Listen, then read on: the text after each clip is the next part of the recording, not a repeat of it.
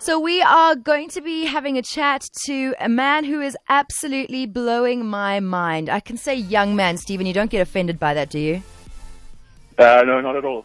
He is 18 years of age and is currently the one person who I am the most impressed by right now. So currently you are the captain of the under-23 South African wheelchair basketball team, yes? That is correct. You are also a business owner. You have only just matriculated, and you are also involved in robotics and getting you're lecturing lecturers at Tshwane University on robotics. Pretty much. This is insane. So just to give people a backstory on how you maybe ended up in a wheelchair, because obviously you get people who have been disabled from the very beginning and those who have had accidents. How old were you when the car accident happened?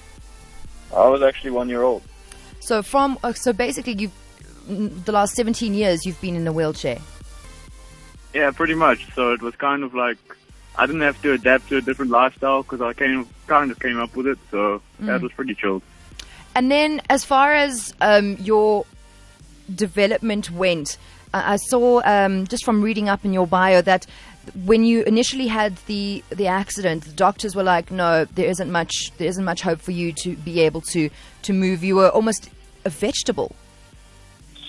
Yeah, pretty much. I was a vegetable. I had brain injury. Wow. They said I would never pass grade 7 in a special needs school, and like you said, I matriculated this year already. So. How did that happen? How did they get it so wrong that they underestimated you, and now you are doing all these amazing things? Well, I actually had a mom that kind of pushed me for the rehabilitation. So what happens is when you have an accident, you normally have to go for 6 months of rehabilitation. My mom kind of pushed me and traveled around the world with me, and we did 8 years of rehabilitation. So, oh wow. Yeah, so we definitely pushed it, and yeah, you can see the results. Sure. That is amazing. What an incredible mom, hey? Definitely. So right now, Steven, you, being a matriculant and being someone who is not only talented in sports but also academically, what are your plans going forwards post matric now? Well, I got a scholarship from Texas, so they asked me if I'll be coming down next year, and I told them that if the team qualifies for World Championships, which we did, then I'm going to have to stay behind. I mean, it just feels like the right thing to do as the captain, just to help the team out and train with them. But I also got a chance to go play in the Turkish Super League, so I might go there for a few months just to up my game a bit and hopefully bring down the skills here to South Africa. Okay, whoa, just hold on a second. So you qualified now with the South African team for World Champs, which is happening next year in wheelchair basketball. And you also have a scholarship for Texas to study there with robotics, I'm guessing, and then to play for a Turkish team in wheelchair basketball. Are these all your options? Have I left anything out? I think I've left a few things out. They just can't come to mind at the moment because right now the business is super good. So. What kind of businesses do you have? Well, the one that I'm doing now is I'm building drones for security and basic agricultural needs. What? And I also teach robotics. I've got like a little academy, about 130 students. Oh my word. I do websites, I do apps, I can basically, all the computer courses and things like that. That is, and did you just teach yourself robotics? I mean, how did that fascination come about?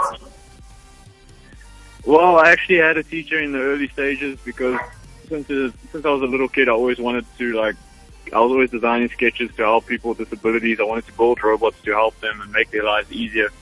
And I used to love Lego, and then they started introducing robotics into Lego. And I taught myself from there, entered a few competitions, got national colors for it. Then, when it came to the programming, I basically just taught myself all the programming languages. That is unbelievable.